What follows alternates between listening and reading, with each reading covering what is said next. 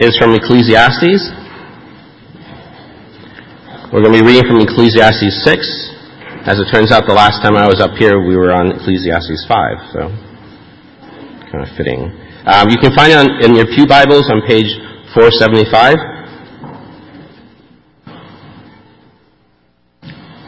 Ecclesiastes 6.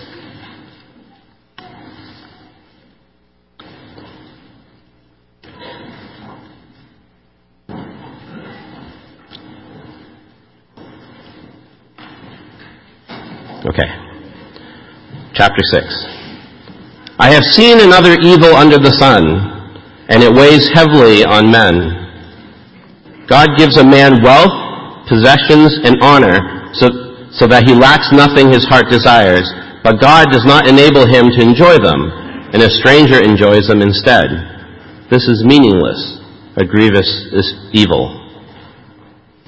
A man may have 100 children and live many years, yet no matter how long he lives, if he cannot enjoy his prosperity and does not receive proper burial, I say that a stillborn child is better off than he. It comes without meaning, it departs in darkness, and in darkness its name is shrouded. Though it never saw the sun or knew anything, it has more rest than does that man. Even if he lives 1,000 years twice over but fails to enjoy his prosperity, do they not all go to the same place? All man's efforts are for his mouth, yet his appetite is never satisfied. What advantage has a wise man over a fool? What does a poor man gain by knowing how to conduct himself before others?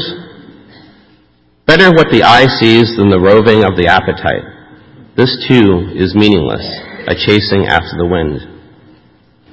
Whatever exists has already been named, and what man is has been known.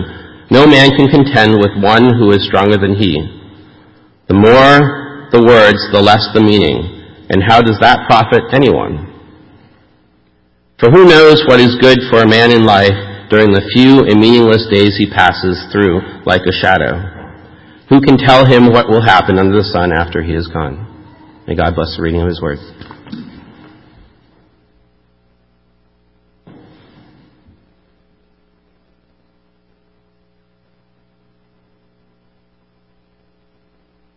Whoop. Are we on? One of my favorite preachers is Martin Lloyd-Jones. He was a preacher in the 20th century in Britain, and we even named our son Martin after him, and that's Martin with a Y, M-A-R-T-Y-N. And as I read through the works of Martin Lloyd-Jones over my time in seminary, there was one little poem that kept on coming up in his sermons, and it goes like this. 2 men looked through prison bars. One saw mud, the other stars. Now, when Martin Lloyd-Jones was sharing that poem, his point is that life is divided into 2 kinds of people. You have the people who see mud, and you have the people who see stars. You have the pessimists who see the mud, and then you have the optimists who see the stars. So let me see the hands today. How many of you see mud? Raise your hand. Let's see the pessimists amongst us. Okay, we have some muddy people over here, a few mudsters over there, okay? How many of you see the stars? How many optimists do we have today? Okay, well, congregation is basically full of optimists rather than pessimists, which I find very interesting. But why does this matter at all? It's because when you come to the Scripture, and especially when you come to Ecclesiastes chapter 6, you don't see either one. Now, a lot of you think that Ecclesiastes is depressing or pessimistic. I know because you've shared that with me at different points. But actually, as you go through Ecclesiastes, you see that the writer to Ecclesiastes is neither a pessimist nor an optimist. Instead, what he is a realist. He sees life the way it is, and then at times he draws lessons from how it is as to how we should be living our life. Now as we come to verse 1, I want you to see that there's a principle that just jumps out. He says, I have seen another evil under the sun, and it weighs heavily on mankind. he says he's seen another evil. Now here the writer to Ecclesiastes is not necessarily talking so much about moral evil as he's talking about situational evil. And as we look at this verse, we can realize that there's a large principle that guides our lives today, and it's very important for you to face it today. And it goes like this. There's something terribly wrong with our world. And if you're not clear about that, you're not a realist. You might be an optimist, you might be a pessimist. The optimists think that the world isn't really quite that bad. The pessimists are so depressed that they don't even want to get out of bed in the morning sometimes. But what you need to be this morning is a realist. To see, like the writer to Ecclesiastes, that there is something terribly wrong with this world. What's been happening over the last week is that President Trump and many other world leaders have been at the World Economic Forum in Switzerland. And do you know what the theme of this year's World Economic Forum is? For the first time, they sort of have got it right in light of the writer to Ecclesiastes. The theme is this: creating a shared future in a fractured world.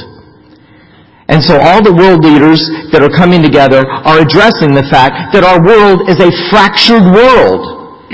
And everywhere you look, you see evidences of our world being fractured. I have a question for those of you who are parents here today. How are you helping your kids deal with the world as it is, from a realistic perspective? I think that there's two great dangers that especially we face as parents connected to how we raise our kids to deal with the world as it is. The first great danger is that we ignore the problems that there are in the world, and we pretend like they don't exist. We saw in the last few weeks how that happened connected to the many Olympic athletes who were under the care of a doctor, and that doctor actually was sexually abusing them.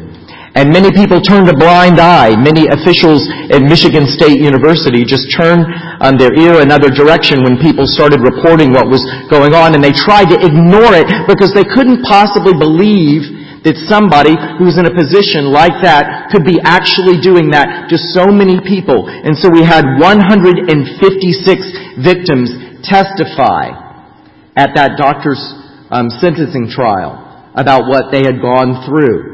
Now that's telling me that there were a lot of parents who actually were even in the room when these abuse situations were happening, that were ignoring what was going on.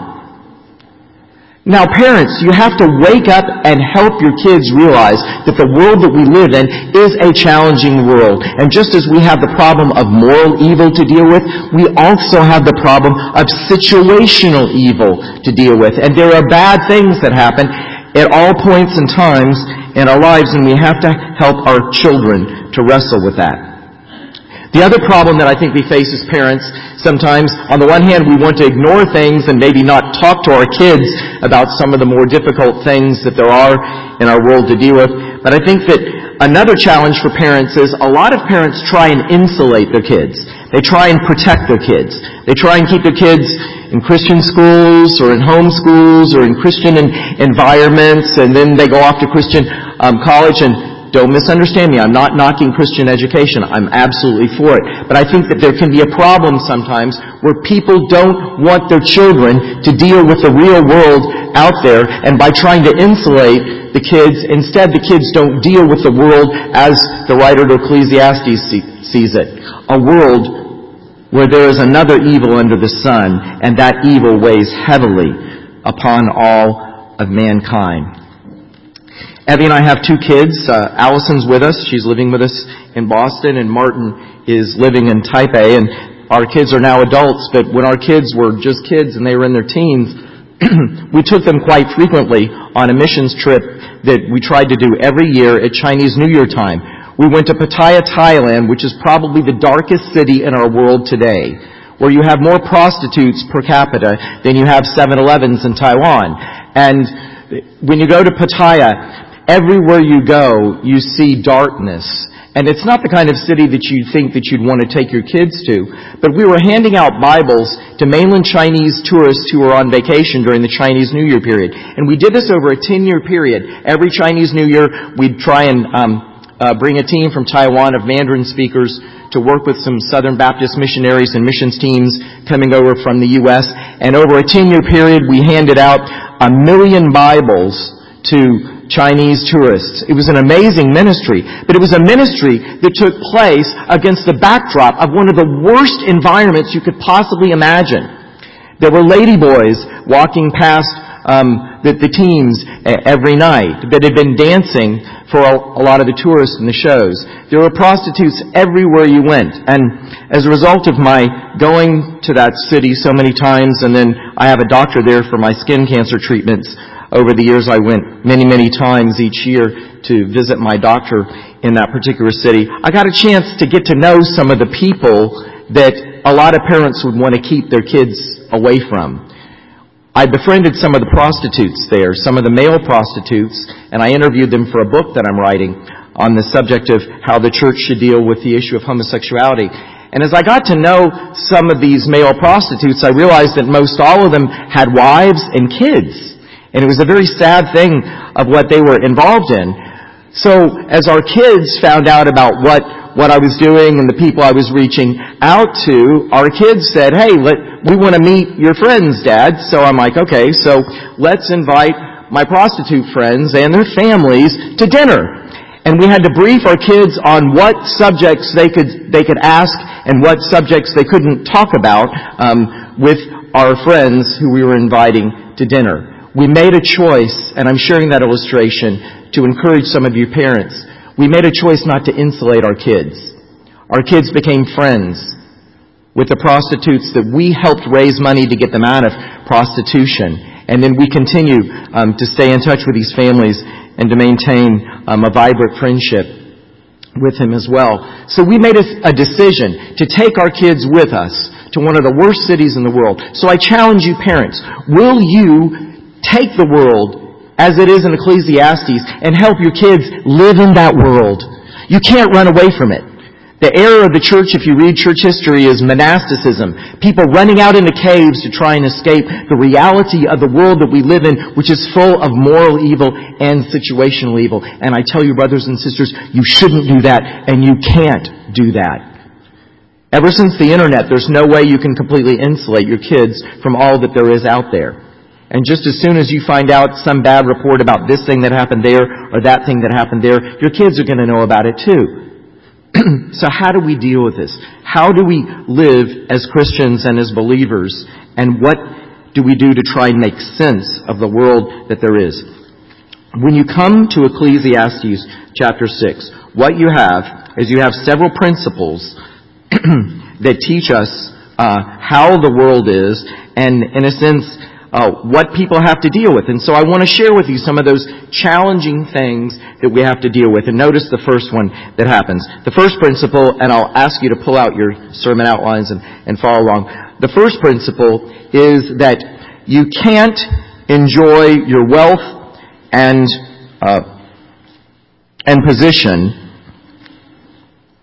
and someone else enjoys them instead. So that is an evil. What happens is that if you work all of your life and you get possessions and you have a position in life, and then you find that someone else actually is the person who comes along and enjoys what it is that you've worked for, that is something that the Bible says is a situational evil. There's something wrong with that, and yet it happens. I shared with you all a few weeks ago about a friend of mine who was into Bitcoin, and he made all this money in Bitcoin. He tried to get me into Bitcoin months ago, and I didn't get into it. And then he made megabucks, and I had a chance on this last trip to Taiwan, where I was just in Taiwan and China over the last 2 weeks. I had a chance to have lunch with that man and his wife and to talk to them. And so we were trying to get the number. How much did you make? Larry, tell us, how much did you make from Bitcoin? We finally got out of him that in the last month or so he had made an extra $100,000 on Bitcoin. And I thought, hey, that's awesome, man. I'm going to give you my money and maybe you can make me some money. Well, let me tell you what happened. After that lunch, I went to China, I came back to Taiwan for a few days, and then I didn't see Larry again, and then I went on to L.A., and when I was in L.A. for the last few days, right before I came here, I get an email from his wife. You know what she said? She said, Larry had a massive heart attack, and he's in a coma. He's worked to build up all this money, all these possessions. And now neither he nor his family are going to enjoy it. Why? Because Larry didn't let his wife know where all their money is and how to annex it. So she doesn't even know how to get the $100,000 that he's made recently out of Bitcoin. Now that is messed up, people. And that is how our world is. That a man at 47 with no history of any kind of illness, boom, has a heart attack just like that. And so these are the things that bother the writer to Ecclesiastes and bother us as well. Here's another thing that can bother us. It's when you have a long life without enjoyment and a proper burial. There is something terribly wrong with that. And this is what the writer talks about in verse 3.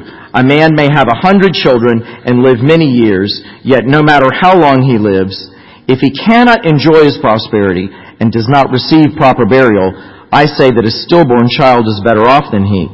It comes without meaning, it departs in darkness, and in darkness its name is shrouded.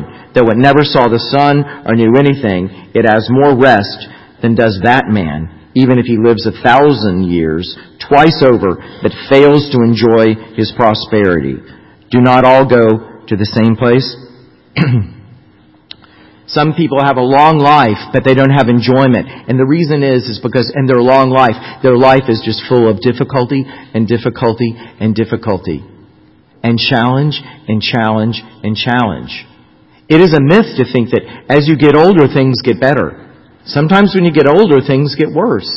So here the writer speaks about a man who lives a long time, has a long life, but he doesn't have enjoyment in his life. And when he dies, he doesn't have a proper burial. Maybe he's just left out on the street. A very, very sad thing that happens today. But notice, at the end of verse 6, there is another stark reality that we have to face if we want to be realistic. And that reality is that death overtakes us all. Do you see that at the end of verse 6? Do not all go to the same place. Doesn't matter if a man lived 1,000 years over twice, and here's a stillborn baby who never saw the light of day, that both the stillborn baby went to a place of death, as did the man who lived his years so long upon the earth. And that is the end of us all. And it is something that you have to face. And I think that there's a great danger today in the world that we live in to not talk about death. It used to be more of a reality. Many, many years ago, I would say 70 years ago even, people talked about death. It was much more in their faces. But now, it's not something here in America that we talk about or we face a lot. And I think that what happens is that a lot of people think as if they're immortal, but they know in the back of their minds they aren't. Now, there's 2 times in a person's life where they think they're immortal. The first is when they're young. When you're young, you think that nothing will happen to you. And then all of a sudden, there's a car accident. All of a sudden, there's a school shooting. All of a sudden, there's something that gets your attention that says, even teenagers die young. So sometimes when you're young, you think you're going to live a long time, but actually that's not the case. The other time where I think people think they're immortal, and I see this all the time, is when they're on vacation. When people are on vacation, they think that they're like Superman and can do amazing things and nothing's going to happen to them. Did you realize that when people go to Hawaii, there's more deaths per capita on vacation than there is of people in the general society, because people come to Hawaii, do all kinds of crazy things. When we lived in Hawaii in 1998, I was driving to the fitness center one night, and I heard something that sounded like a kaboom! And then I kept on driving into the intersection, and what happened was this man was driving a moped. Excuse me. He was driving a moped, and he didn't have on a helmet, and he was on vacation, and he hit another driver. And in fact, when he hit the other car, he went up in the air, and then he went under another car, and the man was dead. And I was the first person who got there, and then about 8 other people stopped, and then the 9 of us together lifted the car off of the man, and we were hoping that he was still alive, but he wasn't alive. He was completely dead. He came to Hawaii for vacation. He left in a casket. A young man in his 20s thought he was immortal and found out that on vacation he should have been more careful. So brothers and sisters, you have to face this stark reality that at some time in the future, death is going to overtake you and everybody you love. So the question I have for you today is how are you facing it? Do you have a hope that goes beyond this world? Do you know for sure that if you left this life tomorrow, that you would be in the presence of God? You see, that is the eternal hope that God wants every single one of us to have. And if there's anything that Ecclesiastes does is it forces us to want to look to someone who's seen the grave, who's been to the grave, who's come back from the grave, and who can deliver us from the grave. And that's the amazing thing about Jesus. He is the one who didn't just come into the world to heal people and to make people's lives easier. He was the one who stood in front of Lazarus' grave and he said, "Lazarus, come forth," after he wept because his friend had died. And that same Jesus is standing before all of you today. And he's saying, "I offer you the same resurrection life." Jesus said, "I am the resurrection and the life. He who believes in me shall live even if he dies." Do you believe this? That's the essence of the faith that Ecclesiastes points us to grab. So though death overtakes us all, we do have the hope that we have in Jesus, and we praise the Lord for that. But notice the next principle. It comes from verse 7. I've called it this: the rat race and work never ends. Do you see that in verse 7? Everyone's toil is for their mouth, yet their appetite is never satisfied. Doesn't matter how many times you eat, the next day or even 3 hours later, you're going to be hungry again. That's the sad thing. Now, this is an interesting verse because it was written at a time before we had refrigerators. I know that Donald Trump's refrigerator in Air Force One cost $24 million. It was written in a time before Air Force One got its new refrigerator. This verse was written before Costco. This verse was written before Trader Joe's. And you know, the amazing thing about eating today is you don't have to cook it. You can go and buy it and sort of heat it in the microwave and then just eat it. You don't have to prepare it like people used to have to prepare their food. I know some of you still like to prepare your food, but I like to just put it in the microwave. But then our microwave blew up last night, so now this morning I couldn't put anything in the microwave. But the point is it doesn't matter whether you're fixing your own food or whether you're buying it from Trader Joe's or Costco or something like that. If you eat once, you're going to have to eat again. And whether or not your toil is for making it or whether or not your toil is to make the money so you can buy the food that you then eat in the morning, at noon, in the evening, and then the next day, and it keeps on and it keeps on and it keeps on going. You're never satisfied. And that's challenging. And this is something that the writer to Ecclesiastes wants us to face. It's like a rat race. It just keeps on going. And work. And it never ends. Just like meal preparation never ends, work. The work to pay for the meal never ends. And so the Bible calls it toil. Energy expended for a reason. And that reason is simply that we can eat and make it to the next day. There's another principle that comes from the Scripture. It's that wisdom seems like it doesn't pay. Verse 8, what advantage have the wise over fools? When you look at our world today, if there's anything that will get your attention, it's the fact that it seems like the people who try and live their lives in a godly way and follow the Scriptures sometimes have a harder life than the foolish people. I even see this connected to politics around our world today, and it seems like it points that there are people who followed wisdom and they didn't achieve the same position as those who did not follow wisdom. And as you see this in countries around our world today, it causes you to scratch your head and say, isn't there something wrong with the world? Shouldn't wisdom be what puts a person in office rather than foolishness? But unfortunately, in many countries, that is not the case. And then there's another challenging thing we have to face. Look at the second half of verse 8.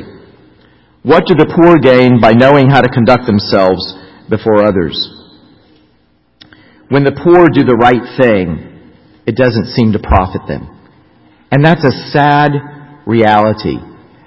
That often the poor people that I've known in my life, especially from my time and Evie's and my time of living in Indonesia, they often do the right thing. But even though they do the right thing, they're mistreated by their bosses, they're mistreated by their employers, they're mistreated by the government, they're mistreated by society simply because they are poor. And that is a horrible evil. But I think it's interesting because it's a situational evil. They're poor not because they did anything wrong. They're poor because they were born in an environment. Why was I born in America, in a rich country, to middle-class parents? And yet my best friend in Indonesia was born in a poor village and then had to move his family to a slum in Jakarta. I want to show you where my best friend in Jakarta lives. Look at this. Do you see this? People, this is a trash dump. And they built a slum, a little shantytown slum on top of the trash dump. And when I went to visit the residents of that area one day, I noticed that the kids were playing on top of cobra pits. Now that's a situational evil. From no fault of theirs. We can't blame them for that. They were born in a poor place and we were born in a rich place, and you live right now in Lexington or Waltham or Boston or any of these wonderful places where you live in a great house. Brothers and sisters, that's an evil. Because these poor people, even when they're doing the right thing and working hard and trying to be the best that they possibly can be, it doesn't seem to profit them. And it's a terrible evil that we have to face in the world. And it leads you to the conclusion that we see in verse 10. Whatever exists has already been named, and what humanity is has been known. What is he saying? In verse 10, he's saying that it is what it is. That's life the way it is. Whatever exists has already been named, and what humanity is has been known. This is the life the way it is, and this is what we have to deal with. Brothers and sisters, we live in a messed up world. How are you going to face it? How are you going to come out from the reality of that and still hold to your faith and live to the Lord? Notice how the text ends in this passage. I'm going to leave out verse 11 and just jump right into verse 12. For who knows what is good for a person in life during the few and meaningless days they pass through like a shadow? That's telling us that life is short and seems meaningless. Some of you might live to be 72. Some of you might live to be 94. Some of you might make it to 100. Some of you might make it to 60. Some of you, you'll be lucky if you make it to 40. I'll be happy if I make it to 72. I don't know what your magic age is, but I do know this, that whether you live to be 72, 50, 40, 100, even 103 like Chiang Kai-shek's widow did, Madam Chiang Kai-shek, that's short. Your life is short. James says your life is like a vapor.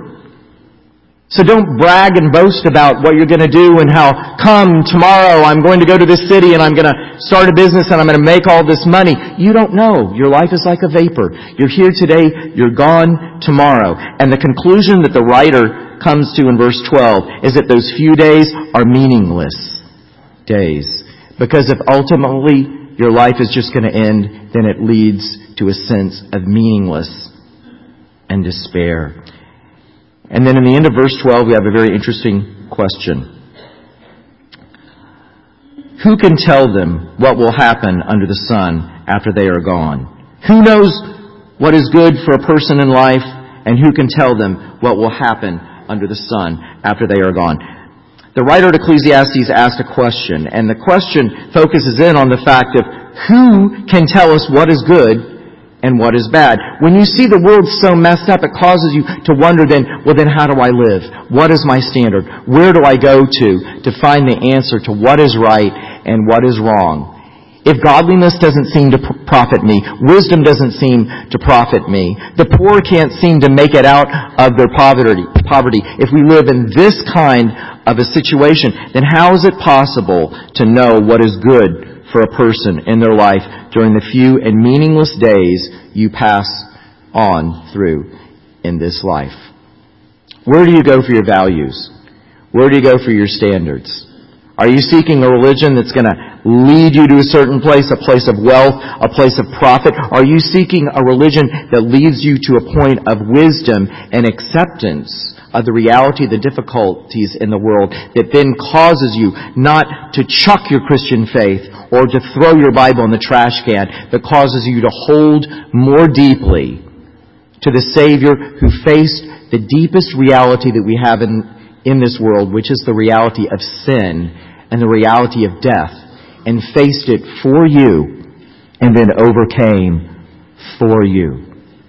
Brothers and sisters, Ecclesiastes leads us to a cross where life is no longer meaningless and our days are not short, they're eternal when we embrace the Savior who conquered for us. Let's pray. Lord Jesus, we thank you that though we are faced with a challenging world full of situational evil, full of moral problems, full of questions that we can't answer, and full of challenges that it's hard for us to deal with, yet you give us a future and a hope. You give us eternal life. You give us a hope that endures past death. And Lord, I pray you'd wake us up, get our attention, and help us to be the people who walk with you and who hold to you and your promises as we face the difficulties and the challenges in our few and meaningless days. And so we pray in Jesus' name. Amen.